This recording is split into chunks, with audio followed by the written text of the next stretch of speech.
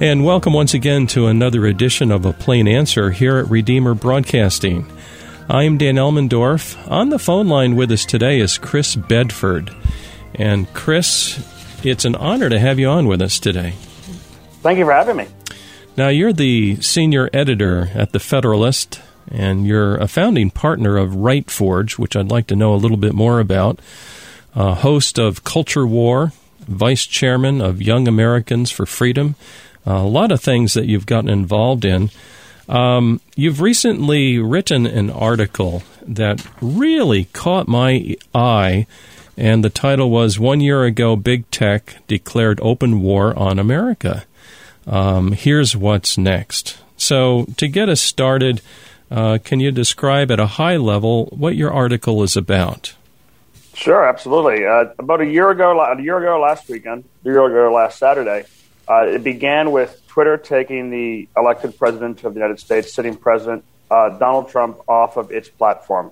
Now, there was a lot of chaos and a lot of anger after the January 6th riot, and for taking him off, they cited two different things he'd done. One was saying in a tweet that his movement that he started will continue on after this day, and they won't be disrespected. And the second thing was saying he was not going to President Biden's inauguration. Mm-hmm. Those things apparently qualified as incitement to violence, which I think pushes the boundaries of understanding what incitement to violence is. And he was taken off of that platform. The next day, I think something that was even more seriously concerning happened, and that was the attacks on Parler. So after President Trump was taken off of Twitter, there was an alternative company, Parler. It was not nearly as big as Twitter, not quite as sophisticated. You could get it through the Apple Store, through the Google Store, and it was hosted on internet servers owned by Amazon Web Services. Mm-hmm. So all at once, they were taken out of the Apple Store, so you couldn't download it, taken out of the Google Store, and deplatformed. Their servers were cut off, which meant that their website went down. And this was at a moment when they had become the most popular, most downloaded application in the entire world, because of the decisions that Twitter had made with the president the day before. Yes. So this was an attack on the American dream, very, very basically. One of the core aspects of our country is if you don't like something, you can build it yourself. And Parler had gone out and they had done that. They had built something themselves. They were taken offline. And the answers that were given for why this private business was destroyed by three of the most powerful companies on the planet without any public consultation was that they were apparently somehow involved in organizing this riot, or people had used their platform to do so. No evidence was ever furnished to back that up. It later came out that if any platform was used, there was more often Facebook for communication. Right. But these were private messages. So this was a big moment for the American people, and it has since continued on and on and on since that day, with a more and more brazen big tech that's willing to just pick winners and losers, destroy companies and silence politicians, and most concerningly, the free press, the corporate media, often cheering them on. Yes, yeah, it's a very big concern. Broadcasters use various platforms, and it really gives you pause if you're going to be using an Amazon platform, considering what their past history has been. Should we really use that? And I don't want to go down that trail too far, but maybe later on we can talk about alternatives. But big tech, what about the argument where people say, well, that's a private corporation. They can do what they want. Well, they certainly are a private corporation, and they can do what they want. But they start to run afoul of different laws at certain areas, or at least fall into the jurisdiction of Congress. For example, when big tech is collaborating with government to censor different organizations or different dissenting voices, as we've seen with Dr. Scott Atlas and other doctors who pushed back against some of the COVID stuff, as we saw this week with President Joe Biden specifically requesting that big tech censor folks. Also, when you get to a place where you've got over 50% of the entire country getting their news through Facebook, and Facebook is censoring newspapers, and like the New York Post, like they did in 2020, then you might be getting into antitrust. And then finally, there are a number of privileges that we have extended to big tech over the years of the American people. And we did this because initially it was an American-focused industry that was trying to bring people together and was trying to spread information, and which has since changed. Some of those include Section 230, which allows big tech to not be held accountable for things that are posted to their websites because they are not content moderators. They're treated legally as bulletin boards. Well, now they are content moderators. They are deciding who's allowed to speak and who is not. They're allowed to, what they're allowed to say and what they're not allowed to say. Because of that permission that we have given them in society, I think ought to be revoked. There's legislation right now that's got co-sponsors from Democratic Congressman Jerry Nadler to Republican firebrand Chip Roy. It's being pushed by Congressman Ken Buck, a Republican, that would say when you sue these big tech companies, they can no longer keep that lawsuit just in their home courts. They can be sued in other jurisdictions that may be less friendly to them. I think 2022 is going to be a year when the American people say all the privileges we've given you need to be revoked or at least reviewed in some way because, well, we've had monopolies in the past. We've had very strong companies in the past. Even the British East India Company, which had an army bigger than England's at one point, was not able to control information in London. They could never deplatform the prime minister. They could never stop the London Times from getting to people's tables, and that's what big tech's able to do right now. It's an incredible power. Yeah, I hardly use Facebook anymore. I got sick of it, frankly. I'll check it out now and then, and I'm really not posting any new content to it because they turn me off, their policies. And I do notice that when people publish something about COVID and they express an opinion, and right away the content moderators, I think it's an algorithm that does this, comes up and cautions people and all of this. I'm thinking, okay, stop it already. I've had enough of this Facebook. That's my attitude. I'm sorry, I'm letting it leak out. I think you're right. The Federalist has been censored multiple times for articles that are now the CDC's point of view. Yes. That we've said over the last 2 years because the science keeps on changing. That's a good point. We are learning so much more about this COVID thing, and now more documents have come out, and it's going to be very embarrassing for some people from what I'm seeing from a distance. But the basis of science itself is to look at something, observe, measure, then be able to predict, maybe design some things, and the idea of debating and a free exchange of ideas is very important in real science. And I am so weary of people telling us, oh, it's all about the science. But what they're doing is canceling people and shutting down discussion and only letting one view get out. We get that sometimes here at the ministry. Somebody will object at maybe one of the features we air that is not sharing the same perspective as the, quote, oligarchs want. And people are confused. What is the truth? And they contact us. And I don't mind that at all. I'm glad when people contact us, but I think we gotta get a little bit more desensitized. If somebody has a different opinion than me, so be it. That's their right. They can have a different opinion. What do you think? I think you're totally right. And if everybody had the same opinions that I did, then I probably wouldn't get along with them because I can be difficult to get along with on account of how many opinions I have. I think you're very on point there with the science argument. And we've seen this over the last couple of years, the decades leading up to the 2020s when the global warming debate was going on. Oh, yeah. A lot of the money would go toward those scientists that were carrying the United Nations and the party line on that subject. There were huge amounts of dissent and good papers that pushed back against these things. There was model after climate model, prediction model coming out of the United Nations that have been proven wrong. If you had the Daily Caller keeps a collated list of all the different predictions about the end of the world that have not come to pass. But routinely, when you push back on these things, you're told the science is settled. You're ignorant. You don't understand. Right. And that's something we've heard over and over again during COVID-19. We follow the science. We follow the science. But if you follow the science, then you wouldn't be shutting down dissenting doctors like Dr. Malone, who was just kicked off of Twitter for the Joe Rogan interview. He did an interview with Joe Rogan, and Joe Rogan's interview was censored. Or Dr. Scott Atlas, who may be one of the smartest people in the room, who was pushed off of Twitter and censored by some of these platforms. Who's making those decisions? It ends up being people that are just following typically like you said, what the oligarchs say. And if you have a dissenting opinion, you're just not allowed to speak it anymore, it seems. We saw during the Texas abortion fight, for example, a group of Christians called Texans for Life, activists, typically part-time, they came out and they were supportive of that law that had been passed by their state's legislature. Sure. And trying to curtail a barbaric abortion regime in that state. Because of that, they were taken offline by GoDaddy. They were deplatformed by two of their providers. who then went to the Washington Post and New York Times with press releases and were cheered. We got them back up at RightForge, got them back online over the weekend. And after that, we sustained an attack that lasted 10 days from thousands and thousands and thousands of left-wing hackers trying to stop us. And we're able to protect that. But like you said, you should be able to have a differing point of view. We've gotten to a point in this country where Christian activists who are defending a law in their state can be deplatformed, and New York City will cheer for it. I think it's a dangerous place for dissenting opinions. Yes, I noticed that the Attorney General of New York seems to get involved in other issues in other states, and I kind of wish she would stick to her own business in New York State.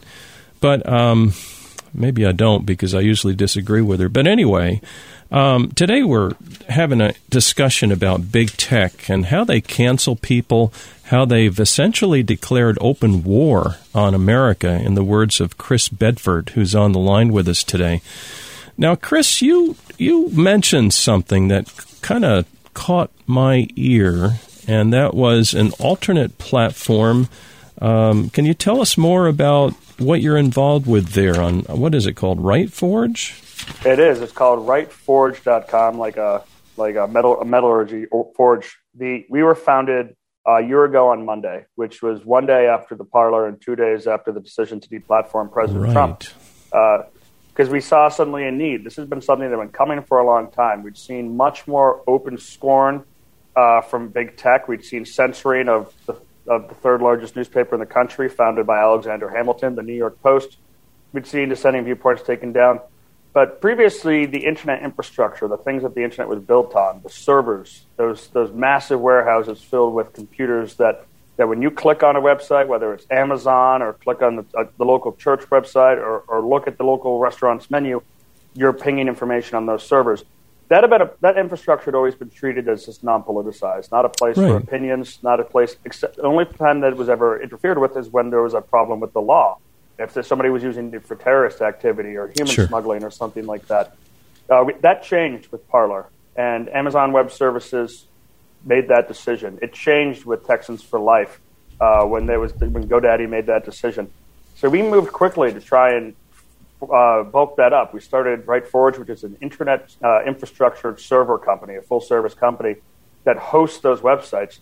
So over the last year, we've built up to over 30 locations across 6 continents. In the next month or so, we're going to multiply that by many times as we build up to be able to host one of our, probably the most notable client would be President Trump's new website, Truth Social. Mm-hmm. And the infrastructure is so important because, well, it's really obvious to all of us that there's something going on in social media platforms.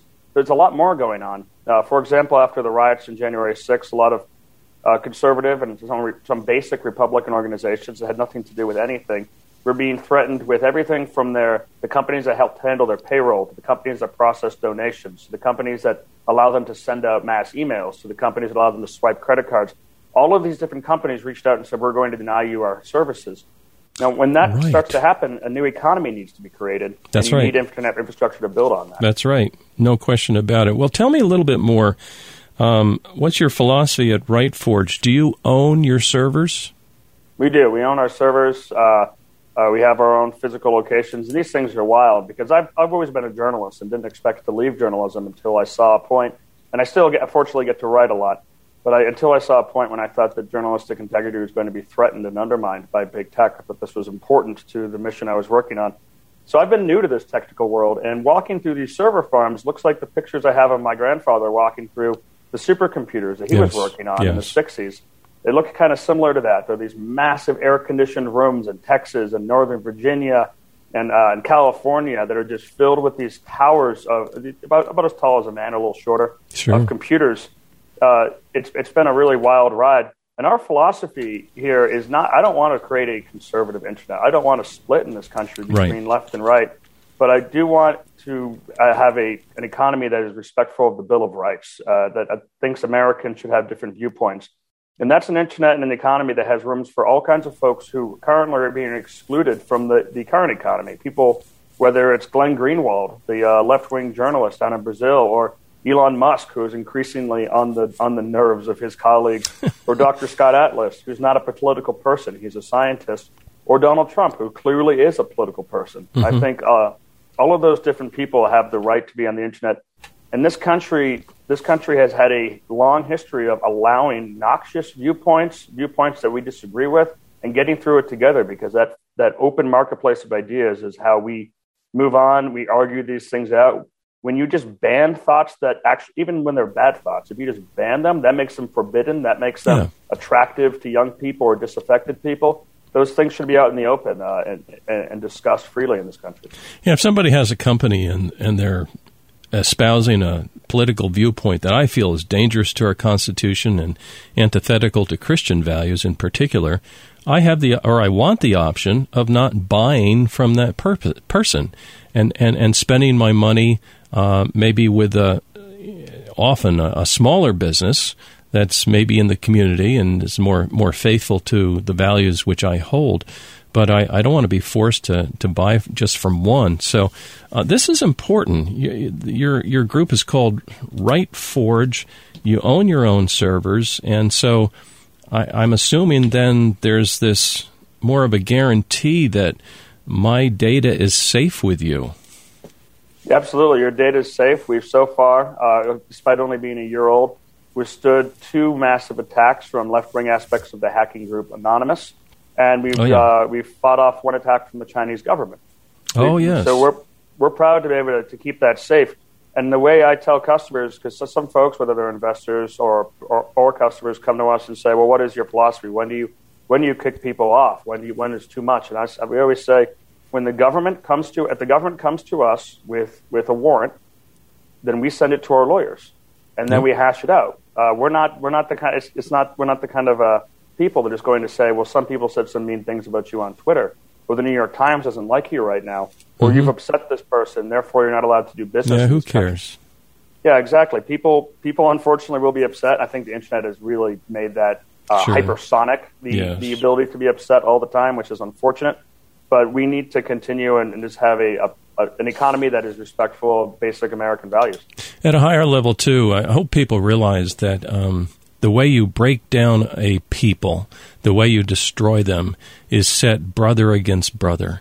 You kind of incite a civil war, which ceases to be civil, and you result in the shunning of certain people. I see that in some of the restrictions with COVID, and if you don't follow them perfectly, then some in our society want to shun you or cause you to be shunned, and that's a very much un-Christian perspective in my understanding. I think you're right. It's truly awful. My Monsignor at our local church was going out during COVID, trying to keep his doors open as much as he could, bringing the sacraments to those who wanted them, tending to the sick. And because of that, he ended up getting COVID himself, and he nearly died. He was in the hospital for 10 days. The Washington Post wrote an article about him, insinuating that he was a bad man, that he was selfish, that he'd put the community at risk by going out there. And I remember I wrote a response to it at the Federalist, trying to explain to these folks that religion is not simply a hobby. Christianity is not something we do as a pastime like baseball. Correct. That a priest is as much a frontline, our minister is as much a frontline worker as a doctor or a grocery store clerk. They are tending to the real needs of our people. And as one nearby Lutheran pastor pointed out to me, he said, if we had spent the last 2 years taking care of our souls like we take care of our bodies, then we would all be saints by now. Yeah, right. There's been a real corruption of what's the understanding of Christianity in this country. And it showed during COVID in particular, when churches were shut down, but grocery stores and hospitals were kept open. But there's a real misunderstanding about what the Christian faith is that goes all the way up to our leadership, including our vice president. There's just a real misunderstanding of what we mean. There is. And there's got to be a failure in part by Christians, too, to not speak our message better. Yes. The gospel truly is good news, and first and foremost, it affects the inner man, where we become saved through the grace of Christ, and we believe in Him, and filled with His Holy Spirit, and read His Word. But then it flows out. That's what the Great Commission is all about. And so it's not No. It's never to stay within the four walls of the church. It's to touch other people, and that happens through various venues and the giftings of the individual. What I'm good at is not what you're good at necessarily, or what my wife is good at, and that pervades society. And I think the idea of the leaven in the loaf is a beautiful picture of what happens with the gospel. Just a little bit of yeast in that bread as you're kneading it, and before you know, the whole thing is affected. And that's the picture that Jesus chose of how his gospel spreads in history. And, when you're serving your fellow man, that is part of it. Let us not kid ourselves. Now, today we're talking with Chris Bedford. He works for the Federalist, and you're also involved with this Right Forge.